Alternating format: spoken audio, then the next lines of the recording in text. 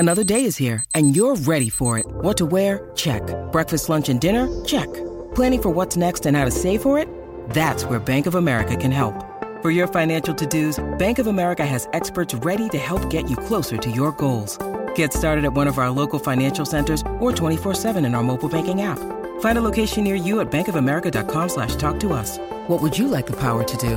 Mobile banking requires downloading the app and is only available for select devices. Message and data rates may apply. Bank of America N.A., member FDIC. Today's episode of SFF Yeah is sponsored in part by Book Riot Insiders, the digital hangout spot for the Book Riot community. Live your best bookish life with the updated perks at Book Riot Insiders. We've sweetened the current short story and novel levels and introduced a brand new epic level. And you can try any level out for free for 2 weeks. The highlight is our new group read, available to all Epic members, and there's no cap on Epic, so the more the merrier. Each quarter, we'll read a book voted on by Epic subscribers that will fulfill at least one task of the 2020 Read Harder Challenge and cap off our read-along with a live chat. But wait, there's more. Get the full details on this and all the other perks and sign up at insiders.bookriot.com.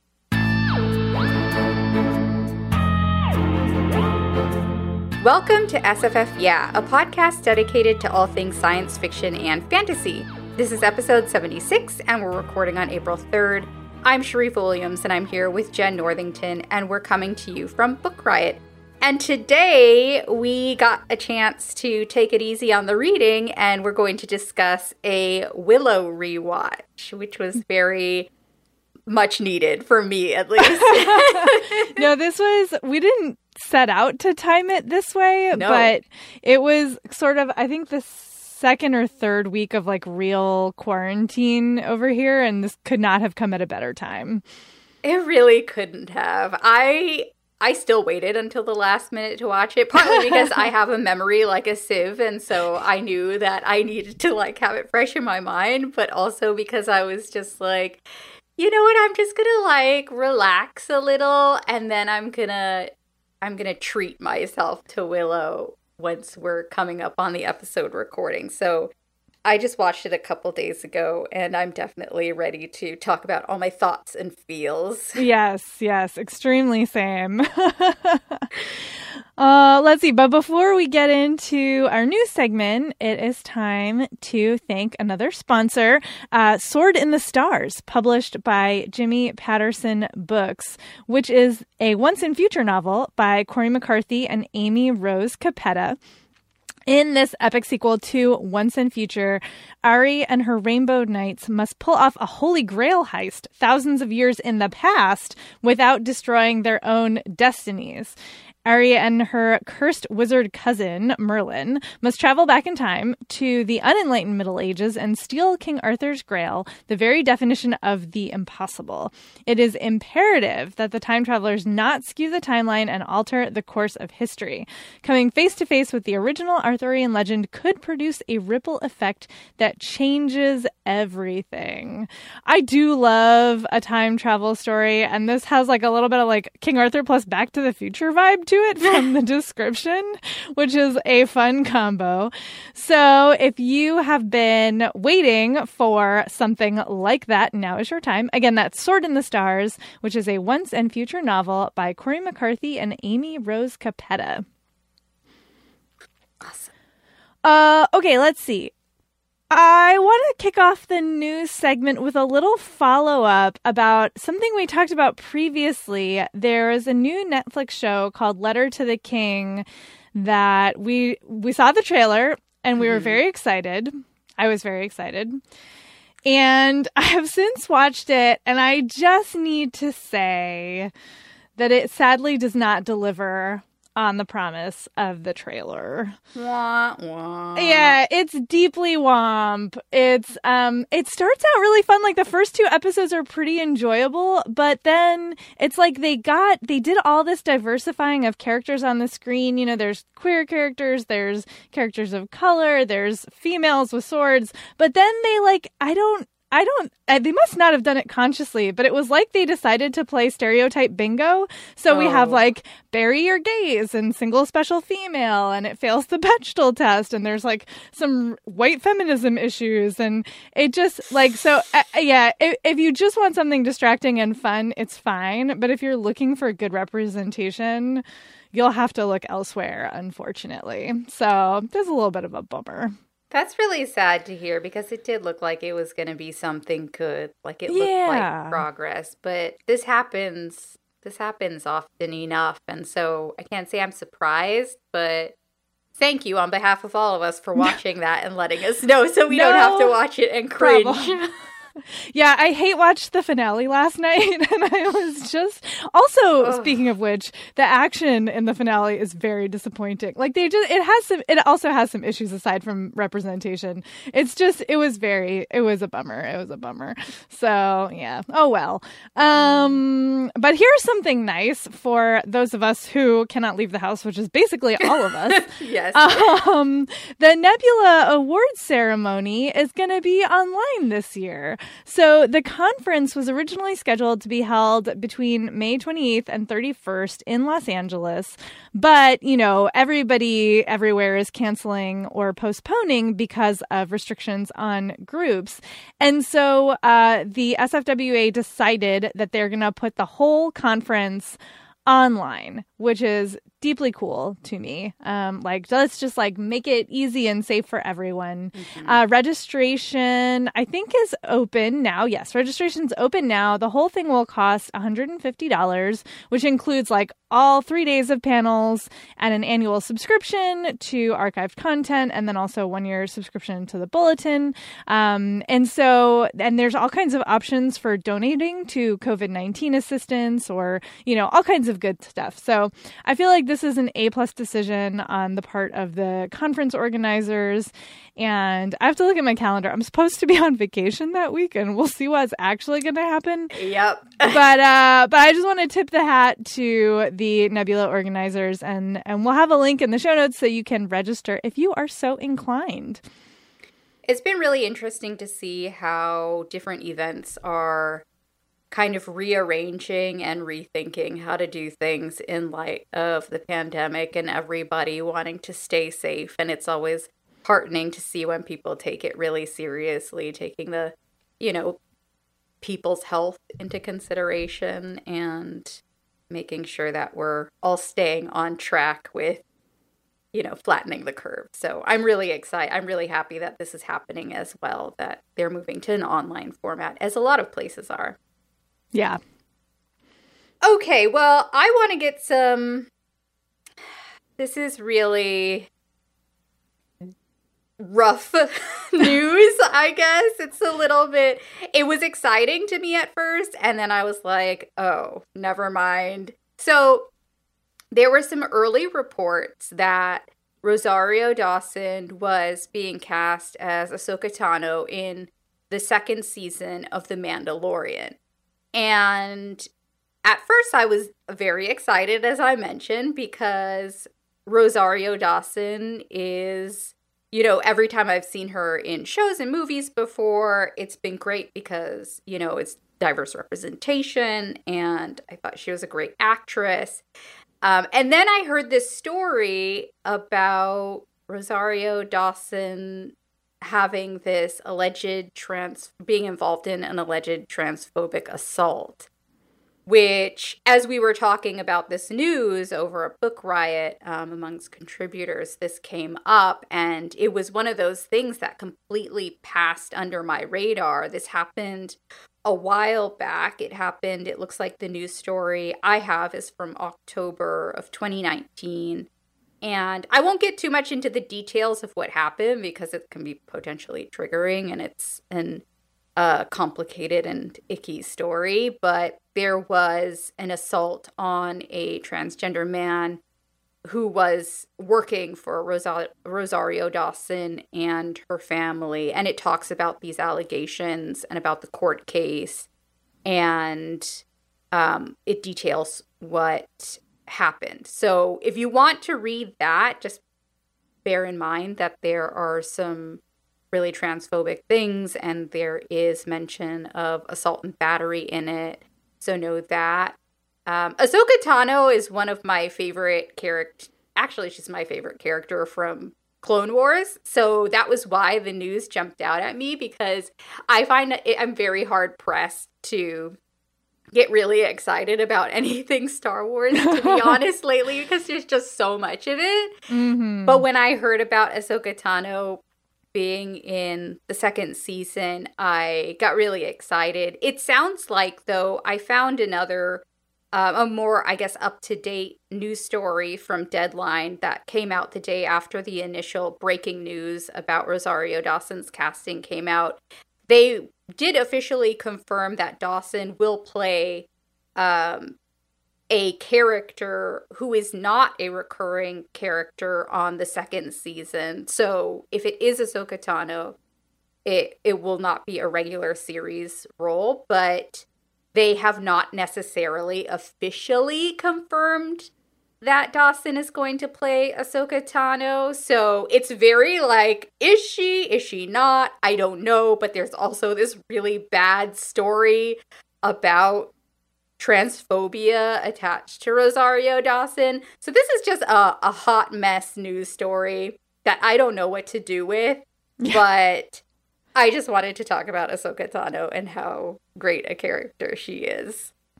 Yeah, I'm in a similar place. It's just like, all your faves are problematic kind of to the nth degree. And it's difficult to know what to make of these Dawson allegations because there hasn't been any updates since last fall that I've been able to find. So it's deeply unclear what's going on there. I confess I never finished season 1 of The Mandalorian.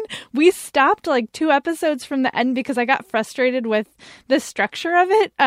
Obviously Baby Yoda is the cutest thing in the world, but the overarching structure of how they were laying out the plot, I just found it deeply frustrating.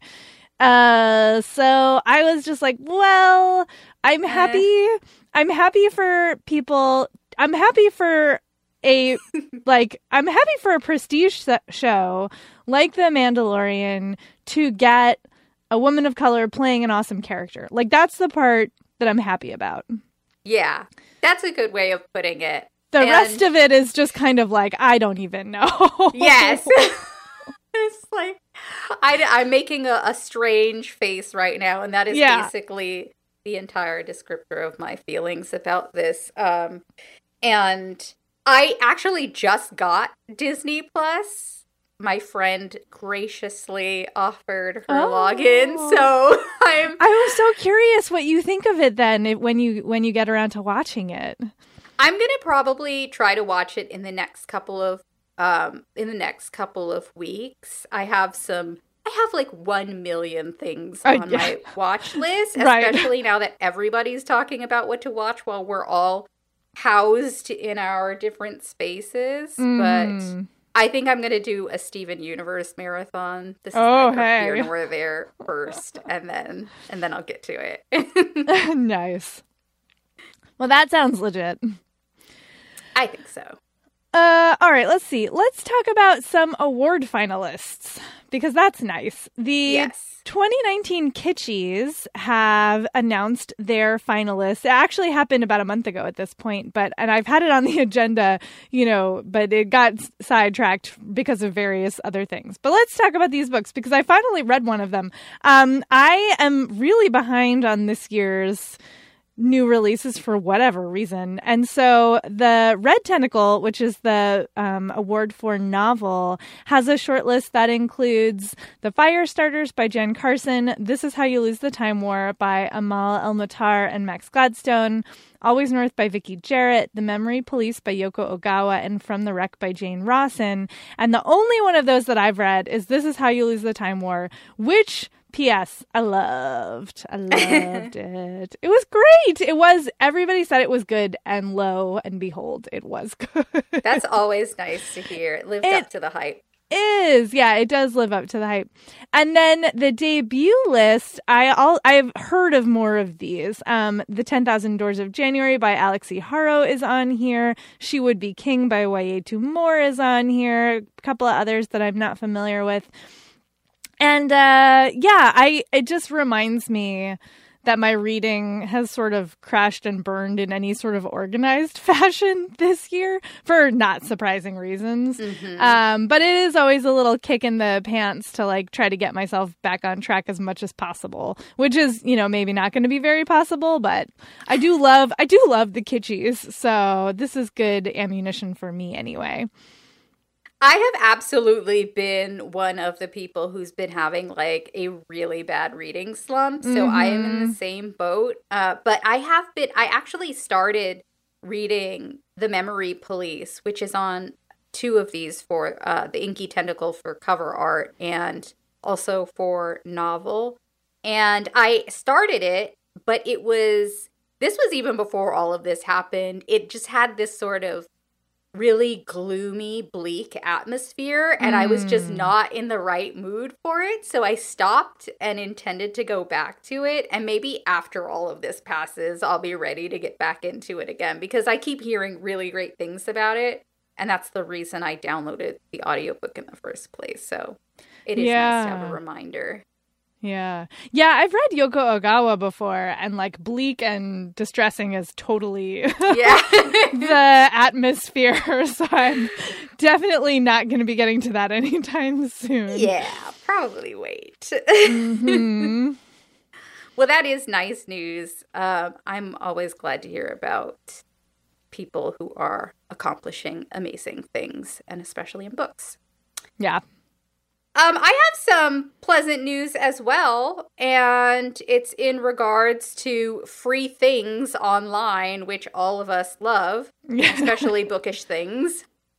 So, Harry Potter at Home is an initiative that started as a result of everybody staying at home. People across the book world and beyond are, trying to find resources for people who have to stay at home. One of the ways that people have been helping out, different organizations, businesses, and authors have been helping out, is by offering to allow educators and the like to read their books aloud or use them for classroom, virtual online teaching, and that sort of thing. So in terms of the wizarding world, there is Harry Potter at Home. And I think that the big takeaway for most people from this initiative is that the first Harry Potter audiobook is available for free for everybody through Audible.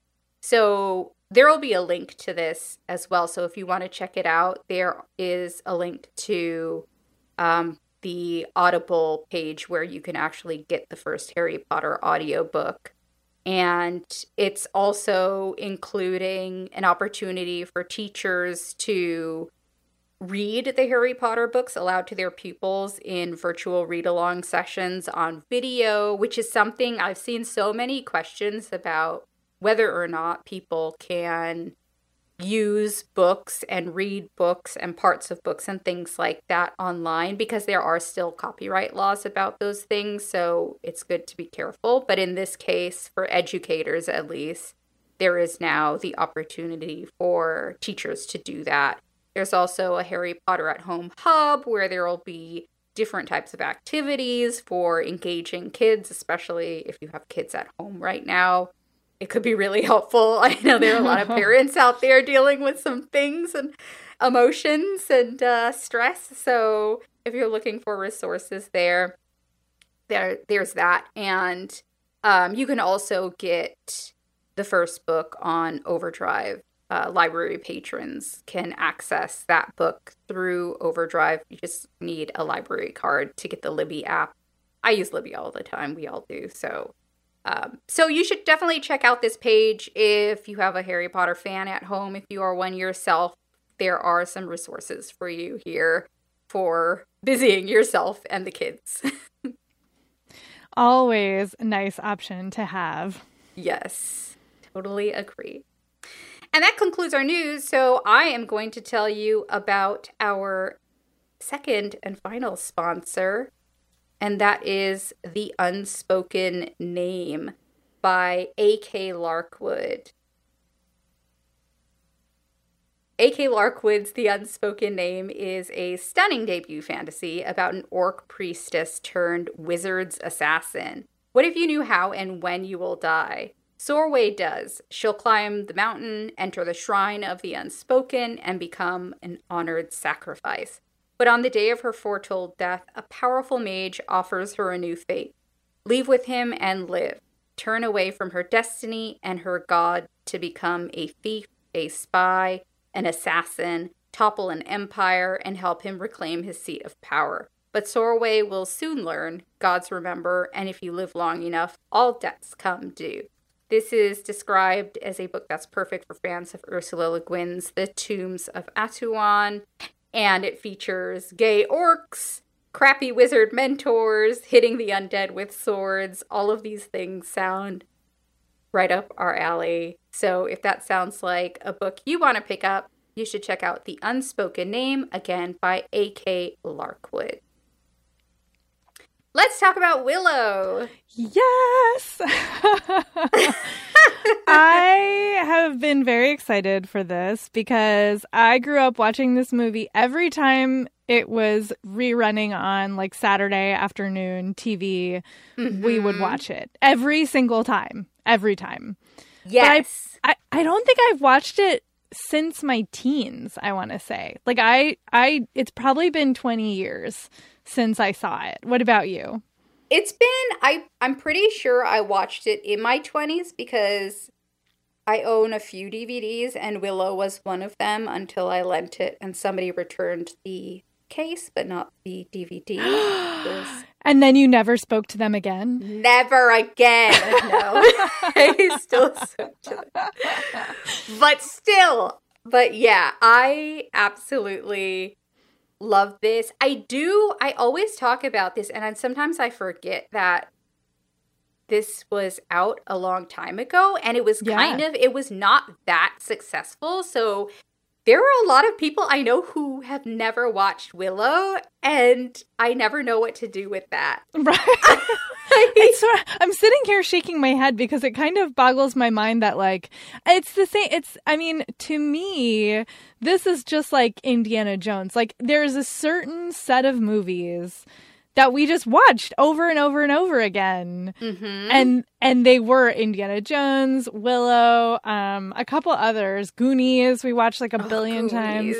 And it's so hard when something is that baked into your childhood to remember that other people don't have the same experience. Yeah, and I don't know, like I can't even tell them, oh, you should absolutely watch that now. And even like, I, of course, have all sorts of nostalgia attached to it, but watching it this time around, I was like, I can absolutely see why people would not understand why I was so obsessed with this movie. And they'd be like, disappointed maybe. That's so interesting because I thought this held up way better than I was expecting. Like, not that it's without problems, but yeah. I was pleasantly surprised. I was kind of convinced that I was going to be sitting there just like covering my face being like, oh God, why did I say we would watch this? Like, I was actually pleasantly surprised, but I had my bar set very low.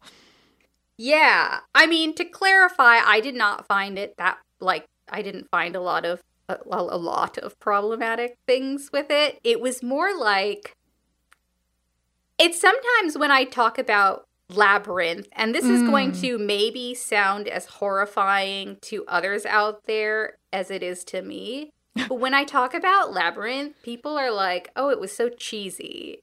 It was so like silly and kind of, and I don't know if that's a matter of like, just these are maybe people who don't like a lot of, you know, adventure, silly fantasy stuff. But that's why I worry about telling people who did not see Willow in its prime to see it now, because I'm like, well, they're just going to think it's cheesy and silly and they're going to think it's a Lord of the Rings knockoff, but worse, like I've seen talked about online, which is, you know, there are merits to that judgment of it. It is very Lord of the Rings-esque. You know, Yeah. Oh, I have so many thoughts. So, but I feel you. It's so funny though, because when you were saying like, with the labyrinth or this, it's cheesy. I was like, and like, what's the problem with that? Like, I don't understand what the problem is. Like, that's kind of the point, right? Like, it's fun. It is a little silly. It's, I think Willow in particular is definitely has so many things that are clearly there just for kids. Like the brownies, for example. Mm-hmm. I have such clear memories of my brothers and I going around imitating them, and they're like vaguely Italian accents. I literally wrote down the question, what are those accents? Yeah, are they French or Italian?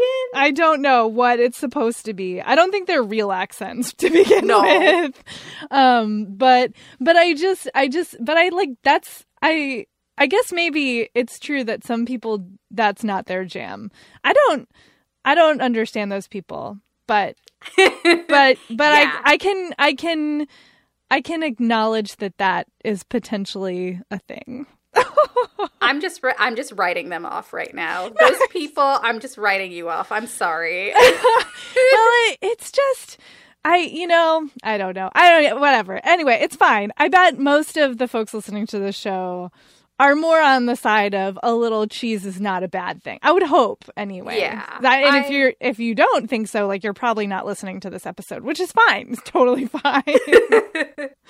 I mean, this movie came out in 1988, so I was 6 years old at the time. Mm-hmm. And I just feel like there were actually a lot of really wonky movies out around this time. I can't remember when, like, The Time Bandits came out, for instance, and, The Goonies are around. There were just a lot of these, like, sort of silly, lighthearted, magical stories and, magical in various forms. And I feel like my entire childhood is colored by these movies. And to me, I feel like this is probably why I have such a lasting sense of wonder in my heart, because I can just never let go. Like when I started watching Willow and the theme music came on, I literally got teary-eyed. So I was just having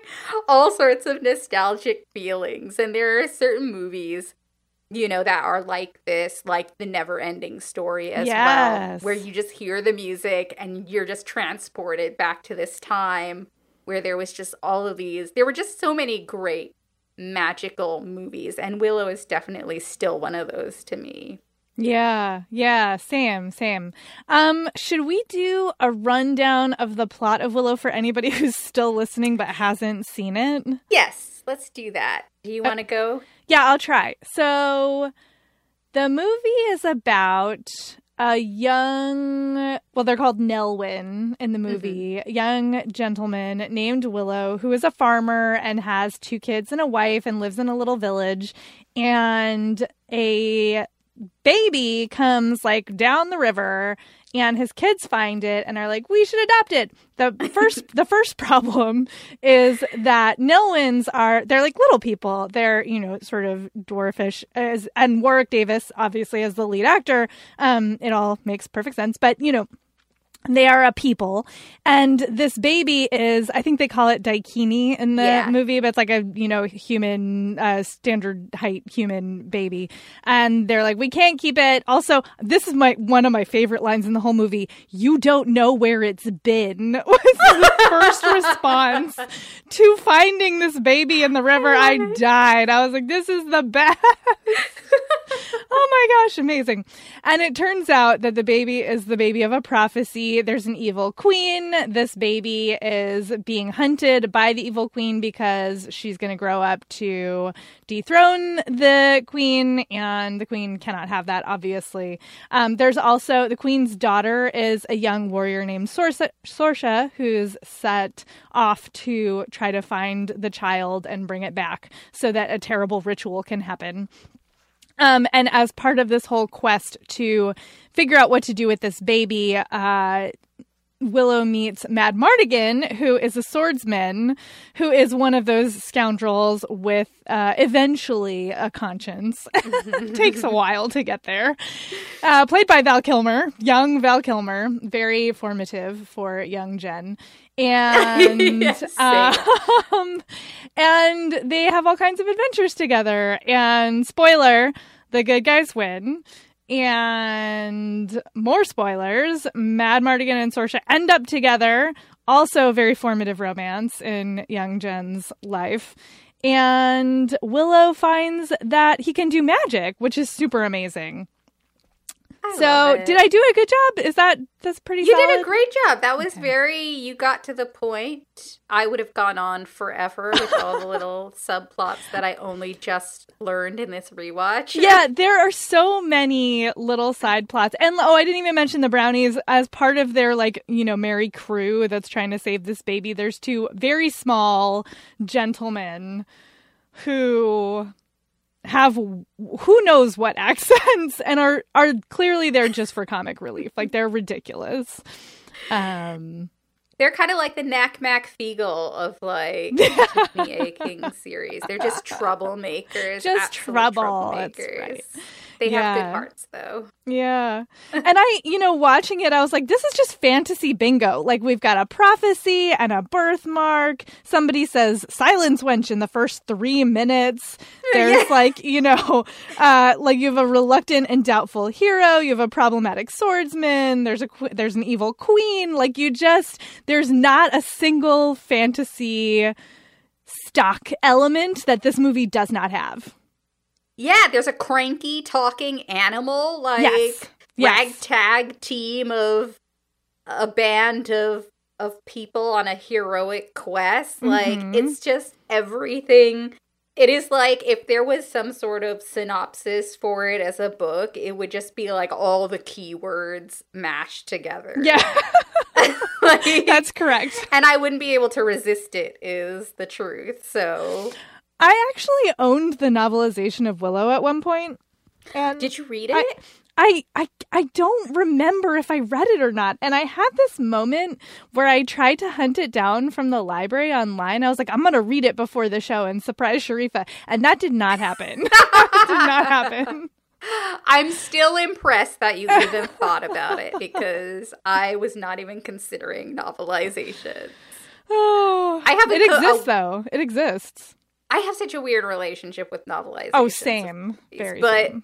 But I could absolutely see this being a book. So it might have been a completely smooth transition from film to book. And maybe one day I'll read it, but probably not. Yeah, probably not. I actually, just to start from the beginning, the first scene that really, I think, had imprinted my mind with absolute terror. Can we talk about how creepy the Nockmaar hounds are? Oh my god, they're so scary. Because they have really weirdly long tails and kind of boar faces and then liony black mane. They are so terrifying. They're fast moving ROUSs. Yes. Rodents of unusual size. They're absolutely awful. So when Elora Danan is rescued from this prison by this midwife at the beginning of the movie, and this midwife is the one who sends her downriver, she's being chased by these hounds, and so she drops Elora off downriver, and then is literally, they do not show blood or anything like that because this is, intended for kids and things. But they show them, basically tearing her apart. Yeah. I was horrified. I was too. I was also, side note, that midwife never gets a name. And I think she is an unsung hero of this movie because she saves the prophecy baby. And then there's a solid 3 months, that baby is 3 months at least when it goes down the river. And so she is in the wilderness keeping a baby alive while being chased down by soldiers and like evil hound beasts for 3 months before she sends the baby down the river. Like, let's give that midwife an award. Round of applause for the midwife trudging through the Arctic snow. Yes, the snow. Right. It's like out of control. It this is. Poor woman. Ugh. So the Shire. I was gonna say. Oh, it is very Shire, though. It is. It was like when they introed that scene where we first meet Willow and his family. I love Kaya, by the way. Oh, she's so Willow's good. wife. I love how she just like walks by him. Ugh. The kids. They're so good. They're so good. They're so adorable. All of the actors in this movie actually did a really, even the baby, like, did you clock the facial expressions on that baby? I have an actual note in my little file here that says the faces this baby makes, OMG. Like, it's, I don't know how they got those shots, but they're incredible. They're amazing. She does like the one eyebrow, like the arching of the eyebrow. I even have difficulty doing that. Like, this baby is just such a versatile little actor. Yeah. I want to know what happened to her. Yeah. Can we take a moment, especially since you called it the Shire, to have a moment where I had never thought about this before, which is, you know, my own blinkers, as it were, but the Nelwyn village, I had this moment of like, how amazing would it have been if they had cast the Fellowship of the Ring, the hobbits, with actual little people instead of just like doing trick, you know, camera work to make the actors look smaller. Like, that would have been, could have been amazing. You are totally, I had the exact same thought, and that was one of the things that stuck out to me, actually, is that, like, thinking about how they actually had little people on this show. They did not, like, try to do one of those acts. And I know, like, you know, George Lucas was waiting until, you know, effects got to a certain point in technology before he actually made this movie. And so maybe they could have found a way to do it poorly, of course, but I'm really glad for that. And obviously, Warwick Davis' career went off the charts. Mm-hmm. And he's basically, he's a household name in science fiction and fantasy. And he was an Ewok before this. And that's how he got this role. So, like, the fact that they made that choice in casting I thought that was really impressive. And also, there were actual Black people in the crowd. Yes, there were people of color in that village. That was the most diverse village I've ever seen in a fantasy movie, bar none. Mm-hmm. Especially, like, one that's obviously sort of medieval influenced from a certain period. Yes. And I can't remember if I saw any diversity in the Shire. No, I don't remember. I don't remember. I think those movies are so white. It's just... They are. Sadly. But I was so... and the fact that the movie opens that way and you see, like, families, you see people with different skills, you see warriors, you see farmers, you see magicians, you see just... I mean, it's so... I just can't think of any other depiction in a fantasy film of a village like that with actual, you know, actors who are little people. Like, I think it actually was maybe revolutionary, which is bananas. I think so. I mean, like Time Bandits, which I mentioned, but it wasn't like, I don't remember the premise of that movie. That was such a weird movie. It's such a weird, you're not wrong. It's such a weird movie. But I think just to see them in, like, daily life, do you know what I mean? Like, having relationships, having kids, having jobs, having conflict, having heroics, like, it just is, I think it's pretty rare. And so that's, you know, there are subsequent problems with Willow around that. Like, for example, the unacknowledged and totally, like, unremittent ableism of all of the other characters in the movie towards Willow. like their use of that fictional slur just throughout through the whole movie. And nobody ever apologizes to Willow or, so it's not obviously perfect in representation. Nothing is, but I do think that opening is just sort of amazing. I do too. Like, I basically want to live in the Nelwyn village because it was just like, it was so alive and bustling, and they did such a good job of showing like just a society doing their daily thing. And that was really, I agree, that was super cool. So then they go off on this journey, and I love that Willow is truly like a really great underdog character. In that he's kind of awkwardly trying to become a sorcerer. And his struggle is like, he has this struggle throughout the thing, and poor Willow is like made fun of so brutally in the beginning by his fellow people, but particularly by, what's his name, Burblecut or something? Burblecut, yeah, the landlord. Oh my gosh, he's such a jerk. But he gets sent off on this mission, and then they meet Madmartigan. I 100% also had the biggest crush on Val Kilmer because of this movie. And I know Madmartigan's character probably influenced a lot of my terrible relationship decisions later in life. Like, oh, you have long hair? You're kind of a jerk? Okay. Right. Great. Sold. Yeah. And I did not like how he treated Willow, and that's where the ableism started, and that word, and they treat it as this sort of like comedic thing. And that definitely was something I put in my notes.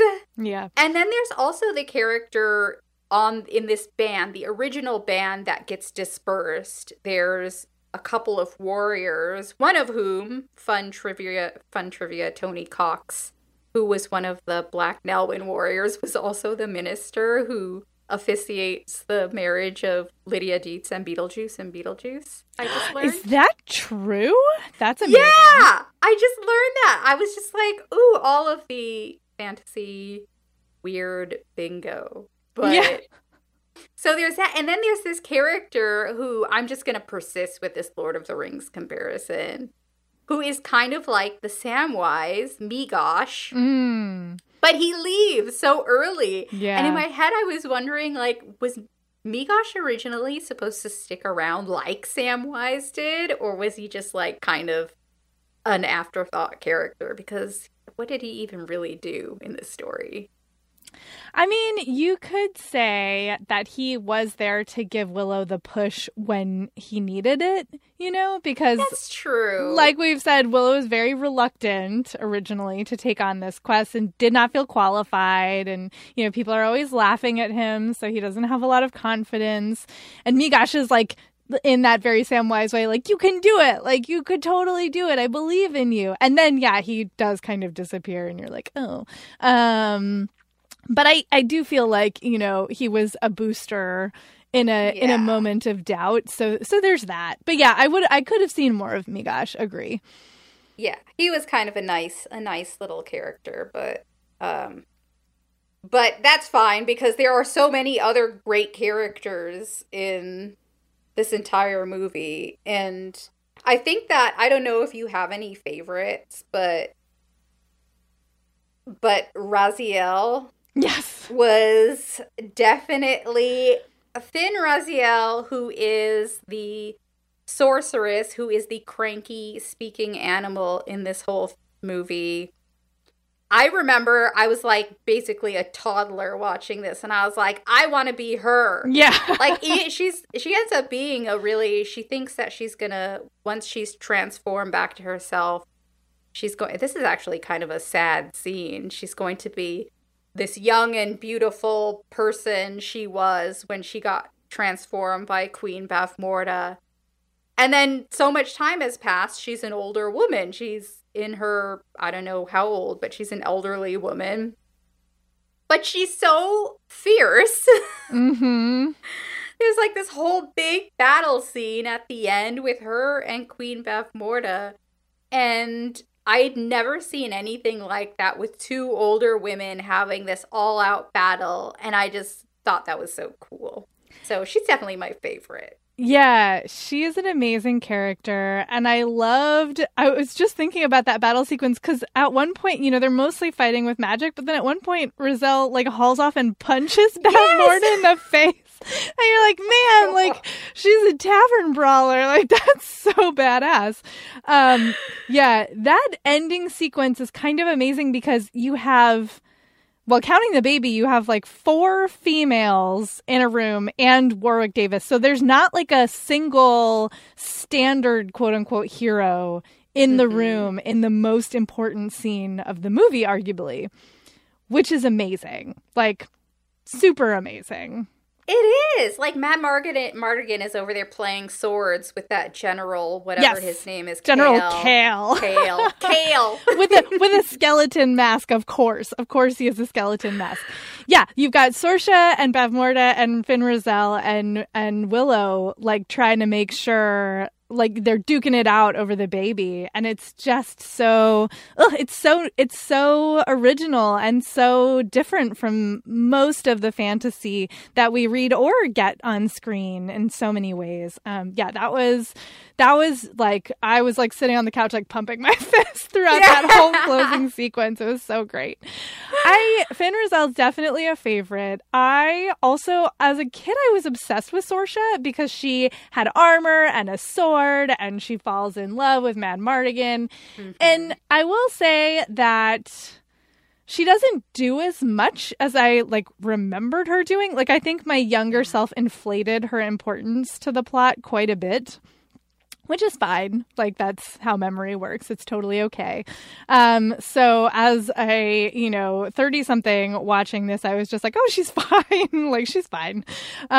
She does the thing. I will say she also had one of my other favorite lines in the movie because the way that she and Mad Mardigan initially get together is that he gets hit in the face with some like love dust, and then she's the first female that he sees, and so he, falls in love with her temporarily, and she doesn't know that that's what's happening, and they're enemies at this point. So it's this amazing, like, he's like wooing her, and she's like, what is wrong with you? And he's saying all this like poetry, et cetera, and then they see each other again after the dust has worn off, and he's basically abducted her to like provide safety for them to escape the bad guys, and they're talking about what has happened. And, she's like saying, you said all these things to me. And he's like, yeah, it went away. And she looks at him and she goes, I dwell in darkness without you, and it went away. And then like punches him in the stomach and escapes. And I was like, this is the best part of the whole movie. That was pretty amazing. It was so good. I just love that moment. I love that interaction, like her frustration and disbelief. Like she's like, I like thought you were serious and I was starting to fall for you, and now you're telling me it went away. Oh, it was epic. It's so good. That was so real. Yeah. Like I feel like that absolutely deserved a punch and a little bit of a kick in the ribs. Yeah, so yeah. I don't blame her for running off and going back to the evil side for that moment. No. I used to actually conflate her with Red Sonja, which was same actually. It's basically the same name. They both have red hair. They both have swords. Like what? Marsha, Sonja, same difference. Yeah, it's basically the same. Can we talk about a weird detail that bugs me? And I think it bugged me back then, and it definitely bugged me again now. Yes. Which is that the spell that Fin Raziel is teaching Willow to do to transform her back into her person self changes every time he says it. It is never the same words twice. I was like, in the end, when he starts speaking like English words before he even gets to the spell that isn't the spell he's been saying this whole time, I was like, were you making that bad of a mistake before when you were saying the spell? Was that why she just turned into like an ostrich and a tiger and a crow or raven or whatever? Like, Yeah. What There is that? zero continuity in the spellcasting in this movie. What if they were just like, what if the direction was just like, just make up some words? Like, it doesn't matter. Like, every time, just make up some words that sound cool. Because we don't have anything written. I do wonder, though, because there's this one moment when she's first teaching him, when she tells him that this one word is like the word that begs for change, I think is the line. And then later, when he accidentally transforms like the fire brazier into a monster that he has to fight, I'm pretty sure he like that word is back in there somewhere. So there's supposed to be continuity, but none of the other words are the same. So you're just like, I don't understand anything about how magic works in this situation. Like, none of this makes any sense. They're like, of course you don't understand. You're not a magician. Right. Obviously, I am not. It's true. It's true. I am the uninitiated. I'm sure it makes perfect sense. Another thing about the magic is how long this ritual takes when Queen Bavmorda has the baby finally. And she's like, I will complete the ritual. And then it's like 12 hours of ritual. It's 12 hours of ritual, and then she basically, like, knocks over this bowl of blood, and lightning strikes, and somehow in that half second, that's how she's, like, she just goes up into smoke and is gone. Right, you're like, okay, none of that also made any sense whatsoever. Where are some words for that? Where's like, what exactly is going on? Oh...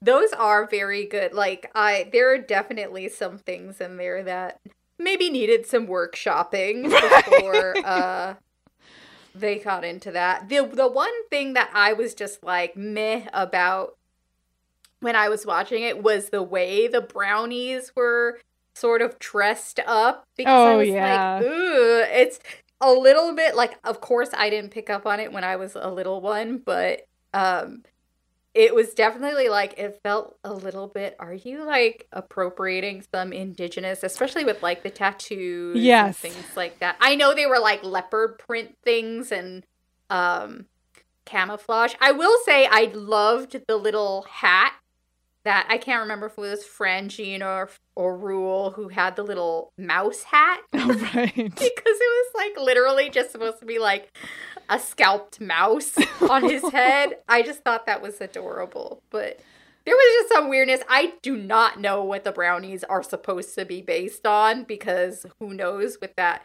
ensemble and also the accents. I think they were just like literally made into I don't know, a collage of who knows what. Yeah, but I think you could make a very weak argument for like early Picts or Celts influence in there. Yeah. Like with the tattooing and like the, you know, furs, like that could theoretically be, you know, sort of Celtic, Pictish, etc. But it's a stretch. I'm being generous giving them that much.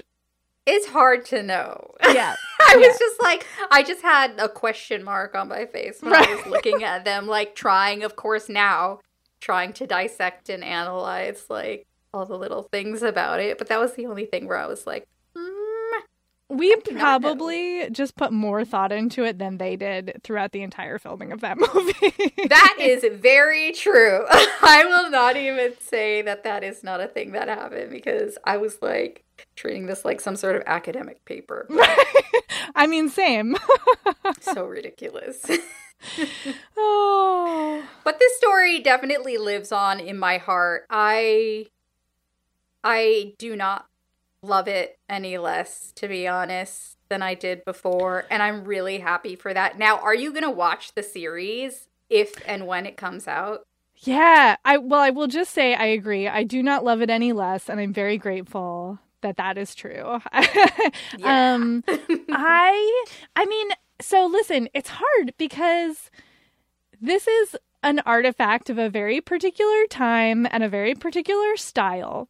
Yes. And so I think it really, I mean, Ron Howard has his moments, and I am very willing to at least try something that he has worked on, because often I do find his work entertaining and interesting. But I wonder what they will try to pull out of the original and where they will go with it, because it's been, like 32 years, is it? Like, it's been a while. And if Warwick Davis is in it, I'm super extra interested, which I think, they're saying he is involved. So I think I would give it at least a try, but I'm very question mark about what will they do? What will they do? Me too. I am curious about how they're going to build up. There's a lot of simplicity in this story, so maybe they can get more complex with it. I definitely need to see Warwick Davis in this, because I'll be really disappointed if there's absolutely no sight or sound of him, considering. But it's supposed to be released on Disney Plus, so I don't know when, I don't know how, but it's supposed to be coming to Disney Plus at some point someday. And I'm definitely going to watch it. And I will give it at least 1 or 2 episodes. If I don't like it, I'm probably just going to bail. But after watching this and reigniting my love for this movie and this world and these characters, I feel like I'm ready to give it a try. Yeah, very same. Okay, are you ready for an IMDb factoid? I always am. Okay, so Laura Dannon was played by twin babies who then never did anything else in Hollywood. I looked it up while we were recording, and their names are Ruth and Kate Greenfield, and this is the only thing they ever did. And if I were them, I would also be resting on my laurels, because A+ job well done. Such a great job. Such an entertaining face. Yeah. I hope their residuals just continue to come in. I know. I hope they got something out of our rewatch. Yeah. Royalties. I did rent it from some online platform. I can't remember now. So my 3 cents or whatever hopefully is making its way to that. Keep arching those brows. That's ladies. Right. All right. Well, do you have any other thoughts on Willow? I think we've covered most of my my thoughts on it. I just really loved it. I will say that I had forgotten about the scene where everybody gets turned into pigs, and I did not enjoy that on the rewatch. That was probably my least favorite part of this rewatch. It was pretty gross. Yeah. They really went for it, and you're just like, ugh, this is nasty. It was pretty disgusting. They turned into sweaty pigs. It was something to be seen. It was. But, I mean, that just adds to the charm. Gross, True. Silly, funsy, ridiculous. So good. So, you can watch Willow. Tell us what you think about it. Whether you like it or not. Whether you've seen it or not. Goodness gracious. I hope you have. But that's it for the show. Thank you so much for listening to us talk about Willow. And you can email us at sffyeah@bookriot.com. Let us know what you think about the movie and if you have any thoughts. And if you could review us on Apple Podcasts, that would be great. It helps people find us. And you can find us online. Where can they find you, Jen? I am on Instagram. It's I am Jen IRL, JENNIRL. And I'm on Twitter as Jen IRL. And you can find me on Instagram. I'm at SCainab Williams. That's SCAINAB Williams. That's it for now. See you next time.